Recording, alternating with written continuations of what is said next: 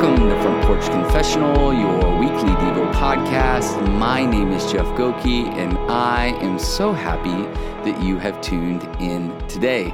Welcome to episode 119. I hope you're doing really well wherever you are.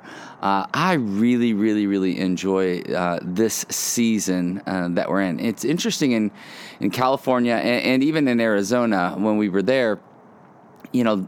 Fall is different out here in the West. You don't get like a true blue kind of fall unless you kind of go up to the mountains. But what's really cool about this time of year is it seems that the sky gets a lot bluer. Like I'm out here on the front porch. It's morning time. And it's dark. It's really dark. And I'm looking at a crescent moon right now. And Venus is off to the right. And it's so bright. And then I'm facing east. But then if I look left, and that's north, I can see the Big Dipper like clear as day. And I really love that. I really love kind of slowing down. I really love the changes in the seasons. I love that creation is both constant and it's always changing. I could have come out here last year around the same time and I'd be looking at the kind of the same view. Maybe it might get covered by clouds and things like that. So it's constant, but yet everything around us is always changing. And I really love that. I think it's indicative of our Creator. He is creative, right? But He's also consistent. And so I just think, sometimes if you're having a hard day, you're really struggling, you're not just look to creation. Look to the creativity and look at the consistency. Sometimes that allows our heart to slow down. So maybe you just need to look up into the sky, look at the stars, slow down a little bit, and just be baffled. I mean, absolutely baffled by how beautiful all of creation is. And I know that's coming from me, and I know I'm a total, naturalist where I'm just outside, and I love that, and that really is me. But, whatever that is, just an encouragement that I always try to have here is slow down a little bit. Take some time, slow down, observe something. Just observe it, slow down, and just go, wow, that's kind of mind-blowing. You ever watched a kid, like a little kid, just watched them, walk around? It's crazy. That little thing, was in the belly of my wife or your wife or whatever, and it was born, right? It was birthed out, and now it's walking around the house. For me, I'm my son's going to be 17 this weekend, and it's oh my gosh, if you just slow down and look at that, it's kind of mind-blowing. So anyway, thanks to all of you who continue to listen to this podcast. Really appreciate it. And to those of you who subscribe and then share this out in your social media, really appreciate it. And then for those of you who continue to give on Patreon, patreon.com/Front Porch Confessional, and through Venmo and through check, thank you so much. I very much appreciate the support. Okay, our passage for today as we continue in the Psalms, as I told you in episode 118, these first two Psalms are pretty heavy. I'm wow, these seem really heavy, but really important. This is another one that I think is pretty heavy, but very important. And it's Psalms 111, verse 10, and it says this: "The fear of the Lord is the beginning of wisdom. All those who practice it have good understanding. His praise endures forever." I'll read it again. "The fear of the Lord is the beginning of wisdom. All those who practice it have good understanding. His praise endures forever." I remember as a kid, if you've listened to this podcast, you'll know that I lived kind of it was kind of like a Huck Finn or, kind of life. I just had a lot of freedom. My parents gave me a machete. I had guns and, knives and all that kind of stuff. And they basically, I think it was a way to get me out of the house where go in the woods and shoot something or, or cut down a tree. We don't care. Go after it. So, my backyard was next to kind of like, it wasn't like a forest preserve, but it was like there were trees everywhere. It was massive amounts of acre. At the bottom of the hill was a park that led into a soccer field that led into more forest and creeks. So I just had this very like adventure kind of kid life growing up. And but I remember like kind of adventuring through the woods, and I remember coming to this one spot, and it was a storm drain. But as a kid, I don't know what that is. But what it looked like is it looked like a prison cell. It had brick, and it had like rebar bars that looked like a jail cell. And the water would flow under kind of the brick and the rebar. So I had rebar below and rebar above. But I would always walk up to it, and I would always hear these sounds. Like, it would always feel like there was something. It felt like the beyond. Like there, like any sci-fi movie or like any creepy movie. Like that was the place that you enter, and that's where all the bad things happen. And as a kid, it really freaked me out. And come dusk, which is kind of like, hey, make sure you're home by dusk because that's when we have dinner. I would do everything I could to avoid that. It was like the most terrifying. The woods were like adventurous and fun, but that particular storm drain, and I can know right where it is, right in my brain. I know right where it is. It was terrifying for me because every time I went around it, I just felt like there was noise. Something was going to get me. I was terrified of it. And I think as it relates to fear, we need to have a better understanding of what this passage is talking about. Because I think, for most of my life, my understanding of who God was much kind of like that storm drain. Like, I'm not going to run away from it necessarily. Like, I'm not going to stop playing in the woods, but I'm terrified of it. Like, I don't want to go near it. And it's so opposite of I think, what this passage and what Scripture is trying to help us understand about fearing the Lord, and as I started working through the passage, I started working through the idea of understanding first.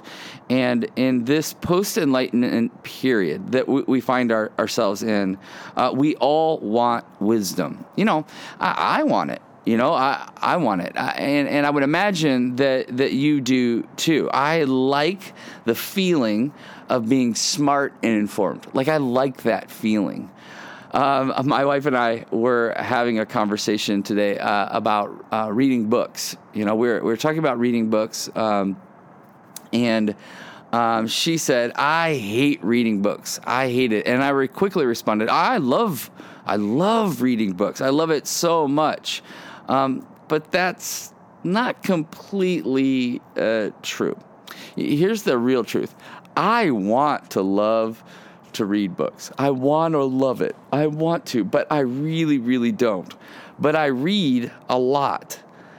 And as I started thinking about that, I think the reason why I like to read, or not that I like to read, that I feel like I have to read, is because I want to be smarter. And I want to tell people, and this is the honest part of me, I want to tell people, look, I read a lot, right? Oh, I'm a reader, because somehow that makes me feel smarter or more educated, and a part of it is good and a part of that is bad, because a part of it is, no, I do want to grow in understanding. I do want to get smarter. And so and grow in my understanding of who God is, maybe through some of these books I'm reading, or just books for entertainment or whatever, like the story parts of it. Like, I want to grow in understanding of that. But if I'm honest, I do want more knowledge. I really do. But many times it just feels, I think for many of us, like we just want to be smarter, or we just want all the answers. But what I'm learning, I think, in this latter part of my life, and that's not to say that I'm super old. 43 is not that old, but I'm getting older. And I think I feel like I'm getting older. And in the latter years of my life, I think I'm starting to understand what this first part of this passage is talking about and what real wisdom is attached to. Real wisdom is not just reading a bunch of books for a bunch of knowledge, right? That's not a bad thing. It's not a bad thing, but it's not completely it's not completely or at all what this passage is talking about. This passage is talking about, let's start at the beginning. Let's start at what's most important, and what's most important is that we fear the Lord, and that all wisdom, all understanding flows out of that reality. But I think, like I talked about on the front end, I think we have this misunderstanding about what it means to fear the Lord, which truly does impact my wisdom and my understanding. So I feel like I've got to understand this. And maybe you're feeling the same way. Maybe you're like me. Like growing up, I was taught to fear the Lord. And I'll be honest, I totally did.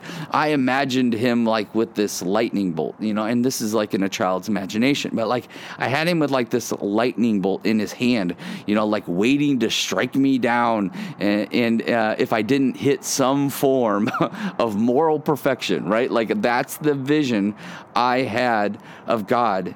I had this fear of God, like a God who's just going to cast people into hell. That really loomed in the back of my mind for most of my childhood, and if I'm honest, probably my early adulthood. Like I was just afraid, but it was like a seed, It was like a seed that kept getting fed. Like I kept being more fearful and more fearful. And I'm wondering, like, do you have anything like that? I meet with people all the time that talk about how, God's angry with them. I thought, wow, that's really, really heavy. And I wonder if their understanding of who God isn't misunderstood. And so I think this is a really, really important part to this passage. Do you have this feeling that God's just disappointed in you all the time and that he's super wrathful? And I think what I want to say is be released of that. Be grounded in truth. And the truth is this: we should fear God. And as we do, we will fall more in love with him. And as we fall more in love with him, wisdom and understanding will follow. This is so important to understanding who God is. You see, the fear of the Lord for most of my life kept God at a distance. But what I've come to understand, the fear of the Lord is this relational thing that makes me want to move towards him. And that's really important for us to understand. My wife loves me. I know that. I truly, truly know that. But I am also 100% sure of the consequences of betraying her. I fear that, okay? That's a real thing. That fear doesn't make me want to run away. It presses me deeper into our love and relationships. The consequences of abandoning our covenant pushes me to honor it all the more. And when we give God the reverence he deserves, this is really, really important as I was working through this, because I was trying to go, what is this all about? And I think so many people struggle with it. When we give him the reverence he deserves, we grow in our understanding of his holiness. When we grow in our understanding of his holiness, we start to understand our sin, which made us an enemy of God. And that allows us to press in to Jesus, his sacrifice for us. That sacrifice unleashed a grace-filled love that covers sins. As far as Scripture says, as far as from the east is from the west. That love makes us sons and daughters of the Most High. So there's a reverence there. There's a fear there. There was we were enemies of God. Our sin is the thing that did that. And instead of running away, it presses in. You loved me that much? Oh my gosh. You're that holy, that righteous? And it presses in. It creates a beautiful accountability for us that doesn't keep God at a distance, but allows us to come near. This realization, it has the opportunity to really open up our minds to what real wisdom and understanding are.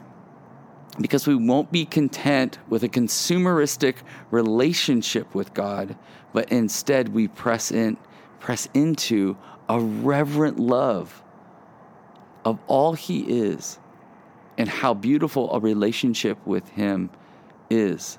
That's why this passage ends with praise.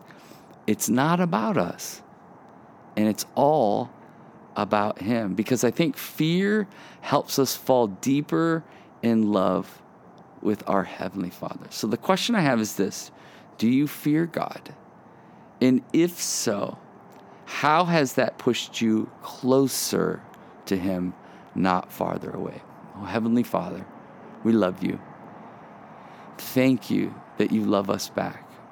And within that beautiful dynamic, there is a reverence that leads us to wisdom and understanding of who You are and what You sacrificed and how much You care. Would we lean in and learn to love You more?